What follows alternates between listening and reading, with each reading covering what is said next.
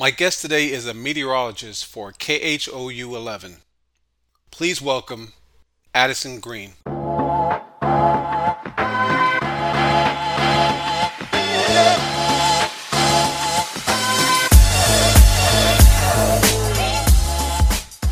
Addison, how's it going? Oh, very good, Rodolfo. How are you doing this Saturday? Hey, doing all right. Doing good, man. Doing good. Thanks for asking, and thanks for coming on to the podcast. Yeah, no problem. Happy to be here. Great, great. So, hey, let's jump right into this. What do you do? I am a meteorologist for KHOU 11 News in the Houston metro area. And I've been here for officially a year as of yesterday. So it's been a very fun time, very busy time, of course, with everything going on in the pandemic and whatnot, to be here in Texas for my first time here for a year. But my station has been handling everything wonderfully. And I have been enjoying some fun times with my coworkers, whether we get the chance for working together or working remotely, like we are doing this interview right now. Mhm. But I've been with the team for a year now, coming in from New York City, and I've been a meteorologist on air for roughly about 9 years now. Yeah, about 9 years now. I've been in this business for a little over a decade, so it's been a crazy past couple of years for me, moving all over the country, but it's been fun so far. Well, great. Congrats on being at KHOU 11 for the past year. That's awesome. And let's back up a little bit. Sure. Have you always had a strong interest in science and the atmosphere, things of that nature? Yeah, I would definitely think so. Mm, Ever since I was a little kid, and often meteorologists that I've come across in conversations, because there's always that question of what got you into the business, what right. got you into the passion for meteorology, and everyone always has their own origin story. And mine comes in from being a kid out on Long Island, just east of New York City, and watching Hurricane Gloria slam right into the island. I was about maybe 4 or 5 years old, and watching my parents prepare the household with taping up windows, boarding things up, tying things down. And this was in 1985. And it always stuck on the back of my mind about how like crazy it was and energetic to see this situation unfold. And while I had other options that I wanted to pursue as I was getting through my teenage years and college years, I eventually decided to settle on meteorology, and I've been enjoying it since. It's definitely a thrill to not just see your work around you, but to get to bring people into that world by talking about how the weather impacts their day to day lifestyle. And it really is a nice treat to step outside and be like, oh, look, my forecast, verified. Boom, there we go. Right. Sunshine or storm, if that's what you're talking about. Yeah, yes, definitely, definitely needed. And that's interesting that 4 years old, that hurricane, and that basically shaped your life. You figured out from there that this is a path that I want to go down. Now, there are several specialized areas of study, though, for meteorologists that they can be Mm-hmm. involved in. So, what made you decide that broadcast meteorology is an area that you wanted to go into? It kind of just fell in my path, so to speak. There was the various options put into reference for meteorology. There's the private sector. You could be working for a company, say like an agricultural company that needs to know crop data, needs to know forecast data for those crops. You can go down in towards the research sector, working for various computer model laboratories, or maybe working with NOAA and the government. And then that essence being one of the key guys that develops forecast tools that all of us meteorologists use around the country. Or there was also the forensic path where you can use your meteorology expertise and taking evidence and research data and applying that to legal matters. But I found myself being more and more curious with the TV side of things. I think just because I was a little more familiar with it, just growing up watching television. My parents are both big TV news addicts. So there was always a TV on in the household, of news on. I was always seeing the weather. And then just the option in terms of how to move into that industry was more readily available, where I had a chance to go for a TV internship when I was living in the University of Albany's campus. And from there, it just kind of all paid itself out for me. Nice. Okay, great. And thanks for breaking that down to different areas of meteorology. That was great. Now, for you, can you explain just the whole process going Mm-hmm. from obtaining the weather data, analyzing it, producing the reports, interpretations, all of that? Sure, sure. Various meteorologists think of it as like a relay race. keep handing the information from one to the other until you get the final product, whether it's what you see on the TV or what you see in terms of your mobile app. What you get is the end product of dozens of meteorologists continuously working around the clock, from the data scientists that prepare the computer models that all this atmospheric data is then ingested into. The meteorologists then look at all that information, the computer models, use their own expertise, say they're working out of the National Weather Service. They make the regional forecast and they give their description of what they are thinking of how things are going to play out. And then us broadcast meteorologists take that information with our own expertise and then make that in towards our own forecast, whether they're for a TV station, a local newspaper, a local radio station. We're all generally looking at the same data, but it's a question of who is analyzing it, what computer model they use to be their reference for the information, and then how they present it to the audience. That's the big difference right there. Okay, great. Now you mentioned the computer models. Has the computer models, the satellites, radars, things of that nature, any type of technology that's used, has that changed over the years since you've been in the business? Yeah, considerably so, especially as computers have gotten more and more sophisticated. Technology has got much more advanced exponentially over the past 20 years, that we have seen times in terms of the information getting out to the meteorologists and the public shortened, as well as that crucial information for when, say, there's a tornado warning in your vicinity getting lengthened. And so now you can maybe get a warning as much as 20, 30 minutes that you have a potential destructive tornado coming towards you, where 20, 30 years ago, you may have had about 5 minutes or so, give or take, because you didn't have as much data, didn't have as much information to work with. So as the computers have gotten more and more sophisticated, our tools and our knowledge have gotten much more vast. It's only helped to have meteorologists become much better forecasters and being much more prepared to deliver the information to the general audience. Oh, okay, that's great. That's good. It's good for us and good for you. Now, Yeah. yeah. Now, do you occasionally work outdoors to present severe weather coverage? On occasion, in my previous jobs, I've had more of an opportunity, or there was more of a need to be out there in the field. Generally speaking, most TV stations have their meteorologists in-house. They have their experts in-house. So that way the reporters or the anchors out in the field or in the studio can always go to that meteorologist and get the information they need, and the audience can get the coverage they need.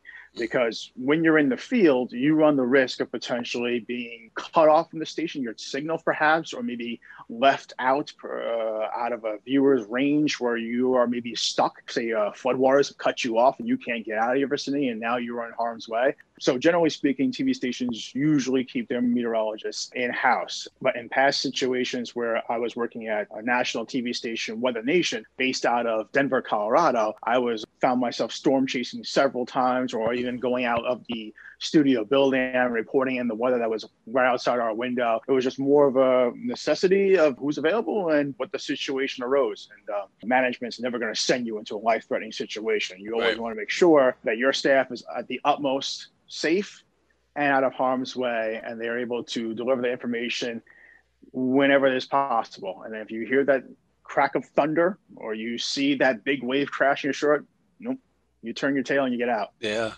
Now, with that, when you were at Weather Nation and storm chasing, do you have any incidents or events that you can talk about?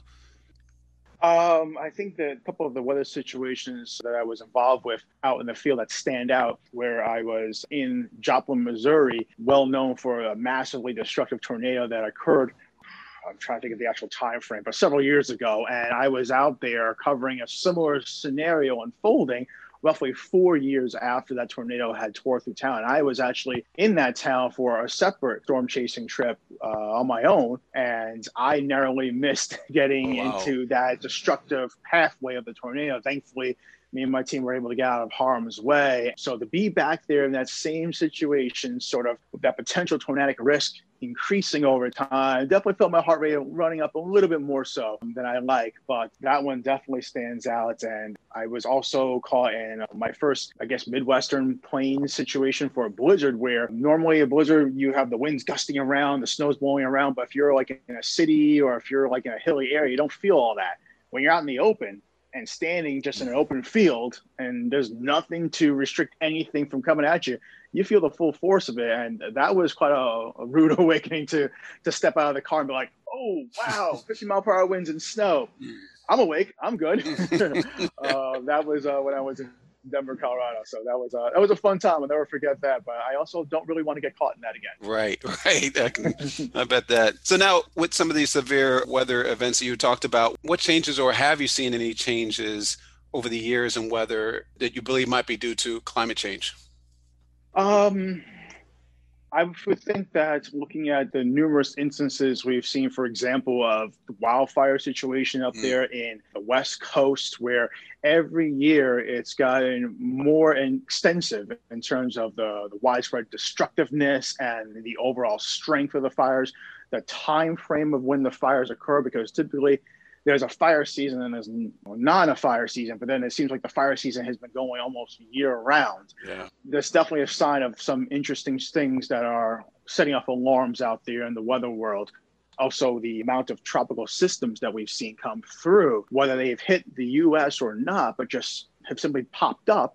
Part of that is due to advanced technology. We can see these things easier now than we could 20 years ago, but also the ingredients are becoming a little more potent for their development and sustainability. So that way we do notice that these storms are packing more of a punch when they do pop up. And also you are looking at winter weather as well, where we do see bouts of cold air that normally don't go in places. Like they shouldn't be seeing big drops in temperature across the desert Southwest and well into Florida, or big surges of heat all the way up in towards Alaska. A lot of these things people have been noticing, climatologists have been noticing, coming through over the past several decades. And that's where alarms have been set. Whether you completely believe it or not, that's up to the individual, but you can't ignore the information and the science there that shows that we are seeing increases and weather activity, and it's not becoming beneficial. It's mostly become harmful.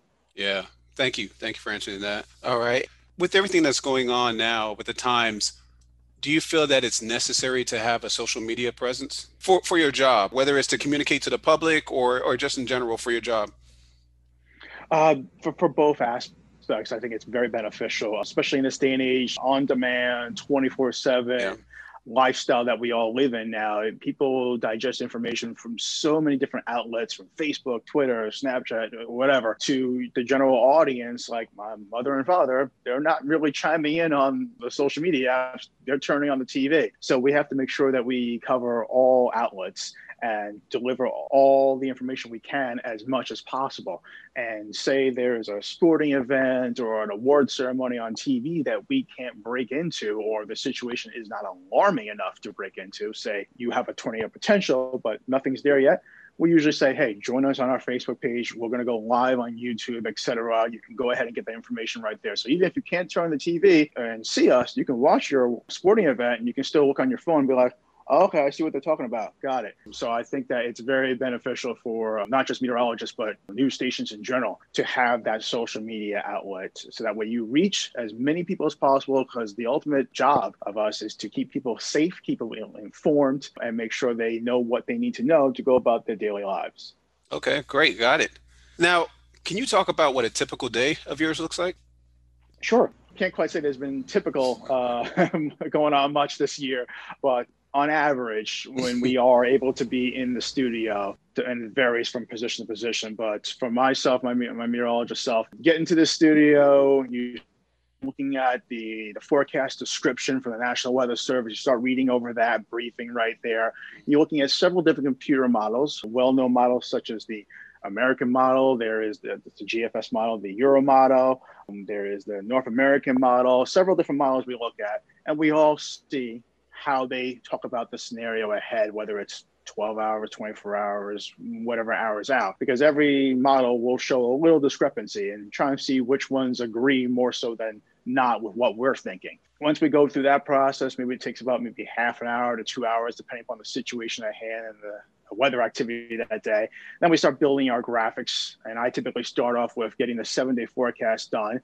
mostly because I've run into situations in the past that my computer system has gone down or the graphics are locked up. I can't do anything. I always do the 7-day forecast, get that done, save that image, and that way it's a fail safe that if ever everything goes down, I can always put that up and I can talk about the 7-day forecast for days. You got to cover yourself. Smart. Once I do that, then I send out a weather briefing to the producers and the management staff to make sure they are all on the same page, that the anchors know what I'm talking about with my forecast. Because we don't have a script. There's the prompters there for the anchors and the reporters to read their stories, but meteorologists don't have a prompter. We just go off the top of our head, and the graphics help to tell our story both visually and verbally. So once I go ahead and send that report out, then I'm starting to go ahead and make the rest of my graphics for the show at hand, and make sure I plug in also all of our social media outlets, try and get a Facebook post out, to a tweet out as well, an Instagram story out there, just also telling people, hey, join us at noon, for instance. We're about to talk about X, Y, and Z. Or, hey, here's an interesting fact. While the weather is tranquil here in Houston, they got a nor'easter brewing over the Northeast. Look at that. For all those snow fans out there, look at this snapshot. So try and cover all different aspects of local, regional, national weather during my shift. And then when the shift is done, sometimes there's a breakdown of a post-mortem meeting, so to speak, of what we had to go through for the day today and maybe follow up to set the stage for the next day. It all depends on the shift and the show at hand. But once that's all done, then call it a day and go home. And if it's an active day, such as there's severe weather moving through or there's a lot of heavy rain coming down, not even severe storms, just rain, we stay on after the show is over because we may do Facebook updates, may jump on YouTube, for instance. And then if it's really meriting it, we'll break into live programming. But we typically don't have the current meteorologist leave until the new meteorologist is there. So nice handoff right there. That way there's continuous coverage. And I had to do that several times so far this year where I'm like, hey, this is going to be a 15-hour day, I feel like. And here I am. And the next thing you know, we're doing tag team forecasting with the next meteorologist on air. I'm supplying the graphics or tweets or whatever. And then when things will calm down, then okay, I go ahead and call it a day and they can continue to work. Wow. Okay. That's interesting. I didn't know that. And it seems like you work with anchors a lot more than I knew or thought about. For you, when you came into the business, were there any surprises to you? Anything that you didn't really think about that you had to do as a meteorologist? Yeah, I would think that there was a couple instances where I was surprised that in the beginning of my career, having to do additional forecasts for additional shows that I wasn't really putting in my mindset, like, oh, I have to cover that. But, you are the meteorologist, part of the meteorologist team that someone may randomly ask you, hey, I need to do X, Y, and Z. Can you help me out? And like, no one's coming in for the next shift. Like, all right, I guess I'll do it. So that was like something that like a little bit of caught my guard, so to speak. And then also when I was starting off, it was having to know various little areas. Everyone has their own little regional neighborhoods with their own names and their own town spellings that might not be pronounced the same way. So I started off my on-air career rather much unconventionally on a national platform at Weather Nation. It was in Minneapolis at the time. And I can remember several different forecasts where I had to cover in the St. Louis suburbs or in the more rural areas of Texas. And I remember a couple of town names I would go ahead and read off for whatever weather the scenario was going on. And then, I get a tweet or an email saying like, hey, you mispronounced that, or it's not called that, it's this. I'm like, I had no idea, but it's good to know. I'm always ready to learn. I'm never one to stop learning, but definitely caught me off guard where I thought I was pronouncing that right. Okay, just not. I learned. Nice. All right. Now, talking about that at the National Weather Station, was there any type of transition doing national weather to local weather in the Houston area? And actually, just going from the East Coast to Houston, is there any type of transition or it's just on the same lane and an easy transition? Yes and no. So with it being an easy transition, it comes along with that, the general gist of how you're going to do your job, in terms of what forecast data you're going to look at, how you're going to start getting your forecast ready, and then how you're going to present that on air. What was not an easy transition in the beginning, especially, and how it is for, I would say, most meteorologists, depending upon where they go from region to region, is that every part of the country has its own little weather dynamics that you have to learn in order to incorporate that into your forecast. And sometimes it may catch you off guard, unless you had a few years under your belt and you're like, okay, I recognize the scenario. Meteorology is all about pattern recognition. I recognize the scenario. I know what's going to unfold. For instance, on the East Coast, we are influenced in the New York City area by the nearby Atlantic Ocean and the Long Island Sound. Storms can play a big factor in terms of what you get for precipitation, for rain, sleet, or snow. When I worked in Minnesota, it was all about cold air and the wind chill and not being used to really brutal wind chills, especially Canadian air coming down unimpeded straight from the border. Catch you off guard when you're thinking, oh, my forecast is going to be an overnight low of 32 degrees. Nope, drop that by half. Oh, okay. Now I know. Living in Colorado and Denver, having to deal with mountain snow, that's a whole different ball game right there. Different elevations, different snowfall rates, different snowfall totals, and yeah, not my expertise. I'm willing to say that. Like, I have my strengths and my weaknesses. Mountain snow forecasting is definitely one of my weaknesses. And then being in the Houston metro area, having to take into mindset the readily available source of all different types of scenarios with the Gulf of Mexico, whether it's introducing more moisture into the air, introducing a chance for seeing storms fire up in the summertime and just hang out nearby, whether it keeps the warmth around right along the coast. Does that cold air really surge all the way down to the coast, or does the warmth push it back a little by little? And there's a boundary right there where you have to determine who's going to be on the cold side of that boundary, who's not, because that could determine how your forecast is going to set up. And then the West Coast, which I'm not too familiar with, they have their own scenario because they have nothing to really go in terms of watching where the weather comes from besides just satellite imaging mostly, because there's a land out there west of California, west of Oregon, where I can see how the storms are in New Mexico that swing over this way. You're in LA, no, you just see the satellite imagery and that's about it. So sometimes that could play a little factor right there, at least in terms of my thinking. So West Coast forecasting, I give props to everybody over there that does the forecasting. To me, I'm like, no, I'm good. Well, that's got to be tough in general. Just East Coast, South, Midwest, everything that you've done. Wow. Okay. And this is a question for me, but can you explain what barometric pressure is?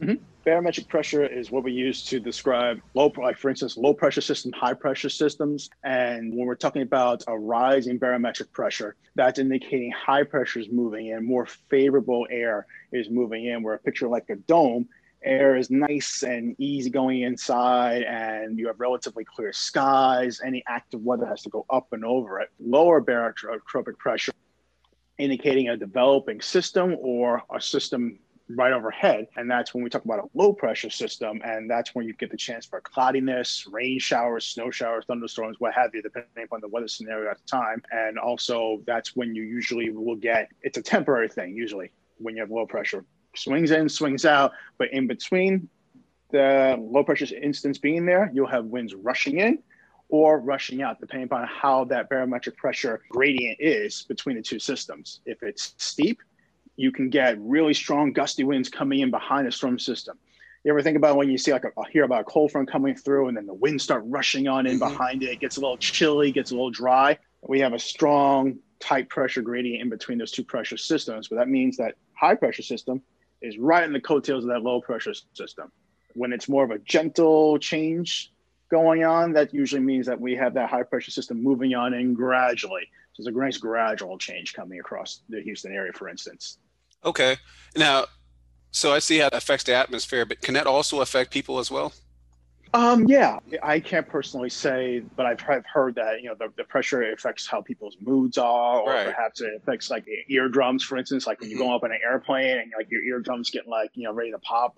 Yeah, that definitely is a pressure in motion right there. You can actually experience that change in pressure because when you're going up from the ground level, Mhm. high up in the atmosphere, when like commercial jetliners fly, you're going into a low pressure situation up there. Yeah. And thankfully they're, inside the cabin of the plane, it's nicely insulated, but it's as the plane's going up at a relatively quick pace, sometimes the ears have to adapt and your own internal pressure has to adapt as well. And some people get that type of affliction right on the ground with just storm systems Right. coming in. Right. Okay. Yeah, thanks for that. That question was a little off, so thanks for answering that. All right. So now skills.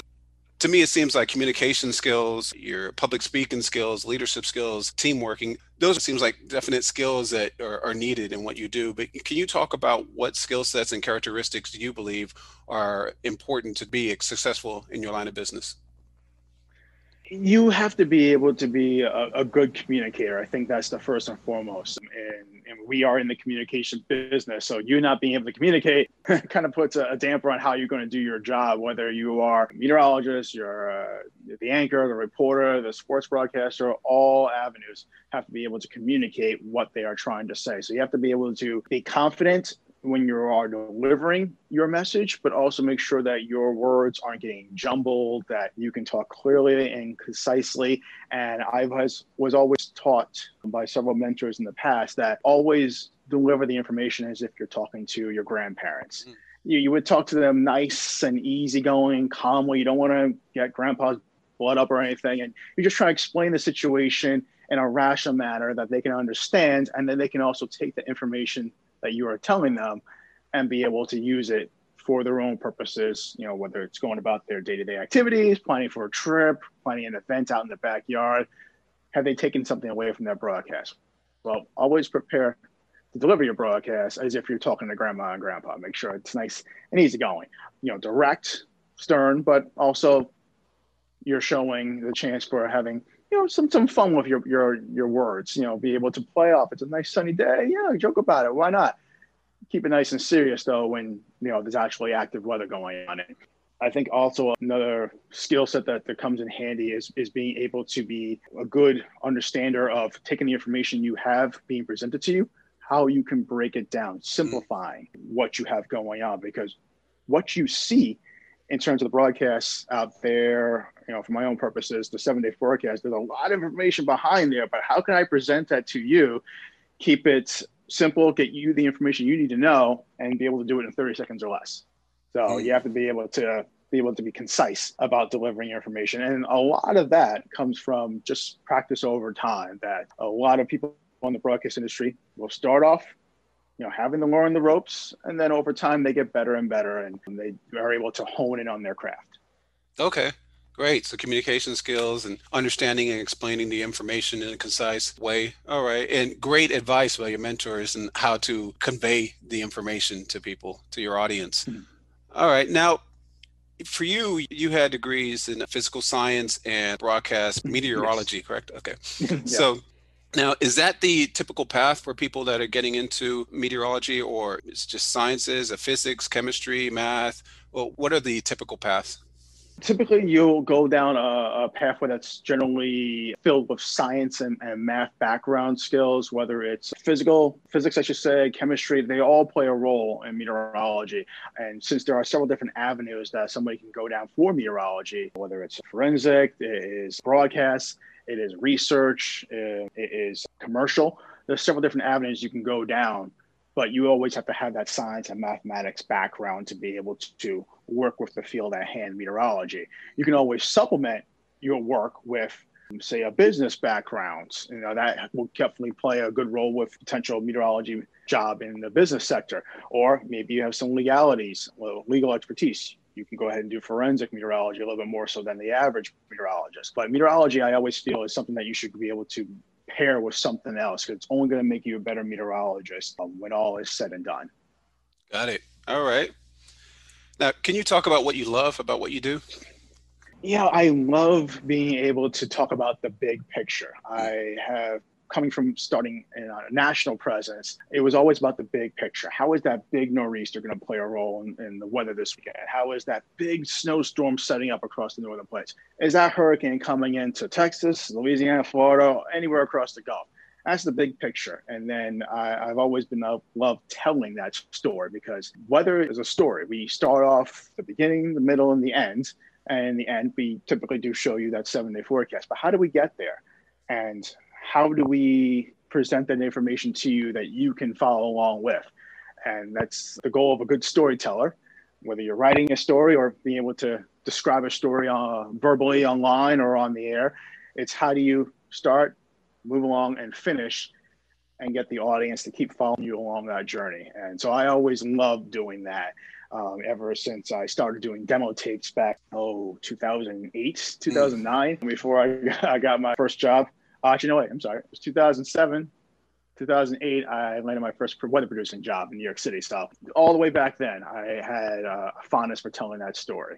And think of what else. I love being able to be in the community and being able to be a part of everyone's lives, because they may get a chance to see me. I can't see them. And, outside of pandemic situations, being able to go out there and meet the people for whatever station event we have going on, whether it's like, the Houston Rodeo that we're all there for, or some other big event, being able to see people, and some people we have corresponded with, say it's on Twitter or Facebook, and you put a name to a face like, oh, hey, yeah, I remember you. Thanks for all those tweets and those photos. They were awesome. It establishes that bond, and something that we can't do in the studio, but something I take a joy out of by being in the public and being able to be with the people of, whether it's a city, it's a town, it's a region. I didn't get too much of a chance to do that on a national platform, but I enjoyed all my time nonetheless there. And I only think of it as an opportunity to be able to do that on a local setting for a local station such as KHOU.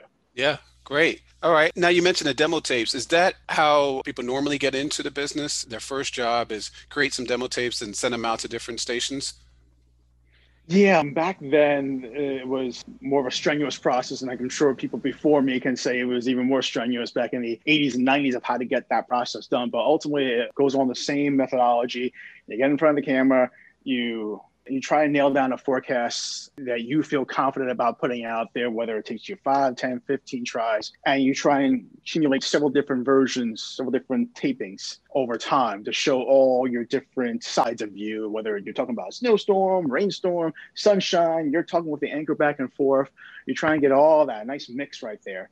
And you have to take the best clips, put it together into a reel, what we call a demo reel, and then you'll be able to send that to various recruiters or just various stations in general.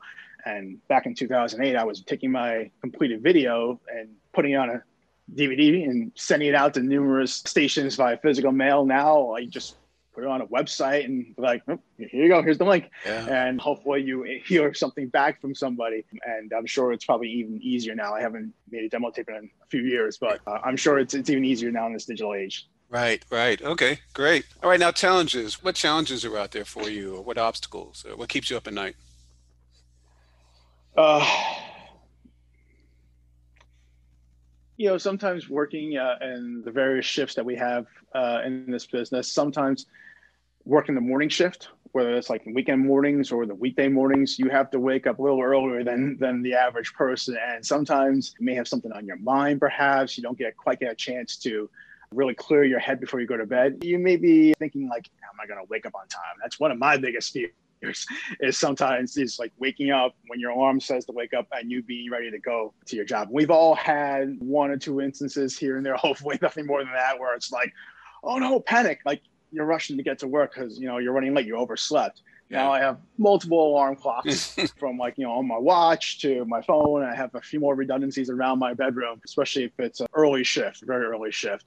Like say like 1 o'clock in the morning, you have to wake up for. You just want to make sure you're ready, you're refreshed, you're good to go. But that sometimes has kept me up, hoping that I wake up on time. And another instance has been just the weather scenario at play. Like if we see the forecast coming, we see how situations are unfolding potentially, and we see that tomorrow could be really devastating. Like, oh man, this is going to be a crazy day.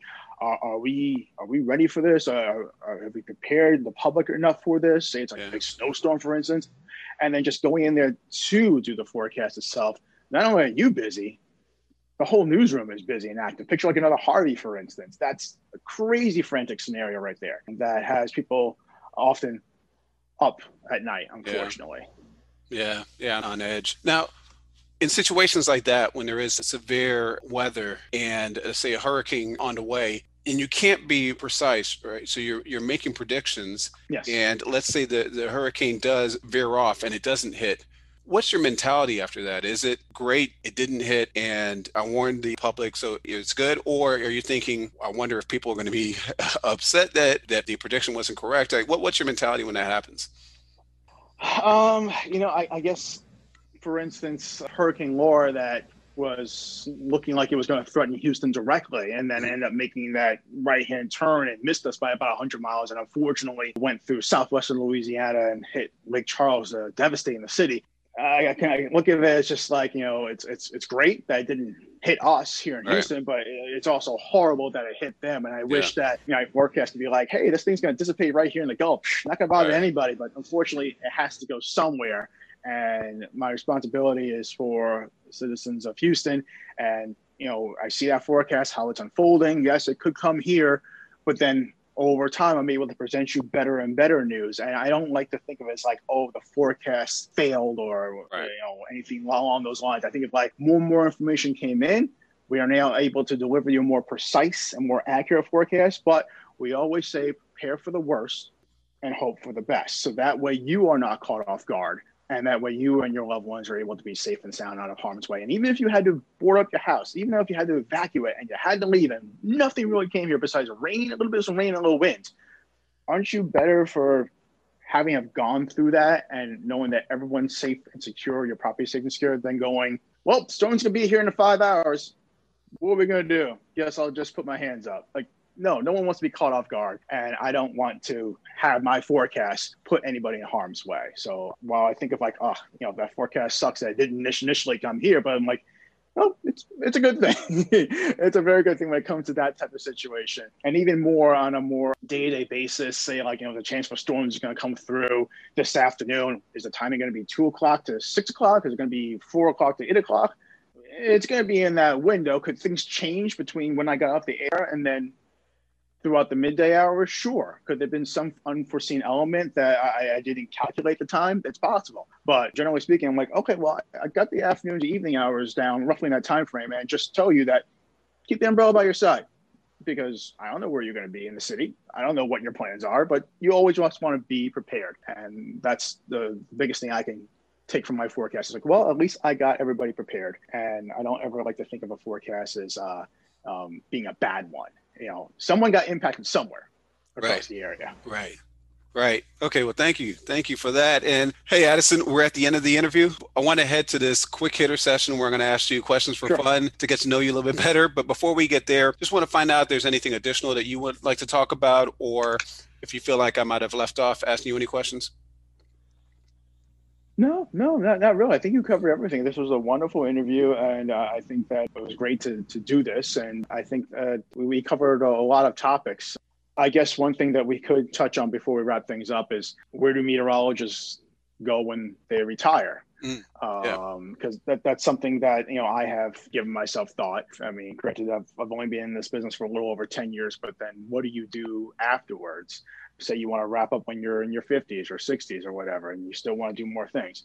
Most people in this industry have gone down the communications path, whether they are working for a communications company or a department of communications. They've done that, or public relations. I've known some people that have gone into straight up business, dealing with forecasting, where they are no longer putting on makeup and putting on a shirt and tie. They're now able to work with a much more relaxed setting, like more business casual setting. So to anybody out there that's looking to be a meteorologist or looking to get in this field, note that there are plenty of options when the camera lights go off. That's great. Good to know that. All right, so let's go to this quick hitter session. Sure. What is your favorite sports team? Well, not to anger any local fans. I am from New York City, so I am a Yankee fan. All right, so Yankees, not the Mets. Yankees, okay. Yes. I'm a Mets fan, so. No, okay. Okay, good to know. I'm a fellow New York sports fan. Just, knowing where I am and knowing how much the Astros and Yankees have some beef going on. Right. I'm on the side of caution, but yes, I'm a Yankee fan. Yeah, I think it'll be okay, so knowing that you're from there. All right, favorite movie or show? Favorite movie? Oh, there's so many different genres. I'm a big comic book fan, a big sci-fi fan, and watching, for instance, just one out of the numerous movies they had, the Marvel Avengers Endgame movie was, definitely up there, one of my favorites. And another favorite that I find myself watching every now and then, Forrest Gump. I love that movie. There's just so much to unpack in that movie that I think they could have done more than the 3 hours that they had. But yeah, I definitely find myself watching that. And for TV show wise, Parks and Recreation. Oh yeah. I had a chance to binge that show during the pandemic. I absolutely loved it, especially season 2 and season 3. They were just off the wall hilarious. Yeah. Yep. Now, you said you like sci-fi. Have you watched Altered Carbon? I have not. It's on my Netflix queue. I believe I'm going to try to get to that next. But have you? Yeah, great. And read the book. Great. Oh, okay. Yeah. Good to know. All right. Can't wait. All right. Favorite musical artist or group? Oh, so many to choose from. The Fugees. Nice. Definitely, All right. Definitely find them, jamming out to that every now and then. And also, they don't play too often anymore, but Linkin Park, they played a couple times when I was in Buffalo, University of Buffalo. So I remember hearing those songs live, and I'm like, okay, I can always hear those songs in my head. But yeah, those two, definitely stand out. All right. I try to cover a wider range of musical flavors. Yep. Yeah, I see. Favorite vacation spot? St. Martin. Yeah. Up there in the Caribbean islands. I've been there 3 times, once on a cruise, 2 for actual land dwelling vacations, I should say. Mm-hmm. I actually love the island, so much to see and do around it. And outside of a hurricane, there's no weather concerns. That's the Right. general gist of things for the entire Caribbean. It's just like, it's easy. Everyone has a relaxed lifestyle until there's a Cat 4 hurricane coming. They're like, okay, lock everything down. So Right. I like to just take a step away from that area. And also, I had the chance to go in last September, Iceland. Absolutely love that country. I definitely implore anybody that has that thinking in mind, if they want to go. You'll love it. I keep hearing that. Okay. All right. And then St. Martin, you went there for a cruise, loved it so much, you went back a few more times. Okay. Mm-hmm. Yeah. Yep. I gladly will go again. And favorite food or drink? Favorite food. Lasagna. That is up there. In fact, I think I'm going to be making that tonight for dinner. I have to go run the store after this. And short ribs. I absolutely love short ribs. Whenever I get the chance to go home, my mom usually makes an amazing short rib dish. So I can never turn that down. And drink-wise, I'm going to go non-alcoholic here. And I'm going to go ahead, Dr. Pepper. Yeah. All right. And I love short ribs. Yep. Mm-hmm. Well, hey, Addison, this has been great. I learned a lot with this, and congrats on all that you're doing. Thank you for keeping us prepared and, like you said, making sure that we're not caught off guard. We're prepared, and when we're safe with the work that you're doing. So keep doing it. Thank you so much for coming on to this podcast. And can you let people know where they can go to get more information? Sure. You can reach me on my social media accounts. I have the same username. It's at Addison Green WX. Capital ADDISON, capital GREEN, capital W, capital X. I'm on Facebook, Twitter, Instagram. I'm usually, I kind of vary my usage between those 3, but I'm definitely more so on Instagram and Facebook than Twitter. Twitter is mostly for just like tweeting out weather stuff. And then I am on KHOU Channel 11 here in Houston, weekend mornings. Saturday, it's at 6 to 7. Nope. Yep, I'm right. 6 to 7. Sorry, we just had that times change a month ago. So 6 to 7 and back on at 9 to 9:30. And then on Sundays, we are on 6:30 to 8.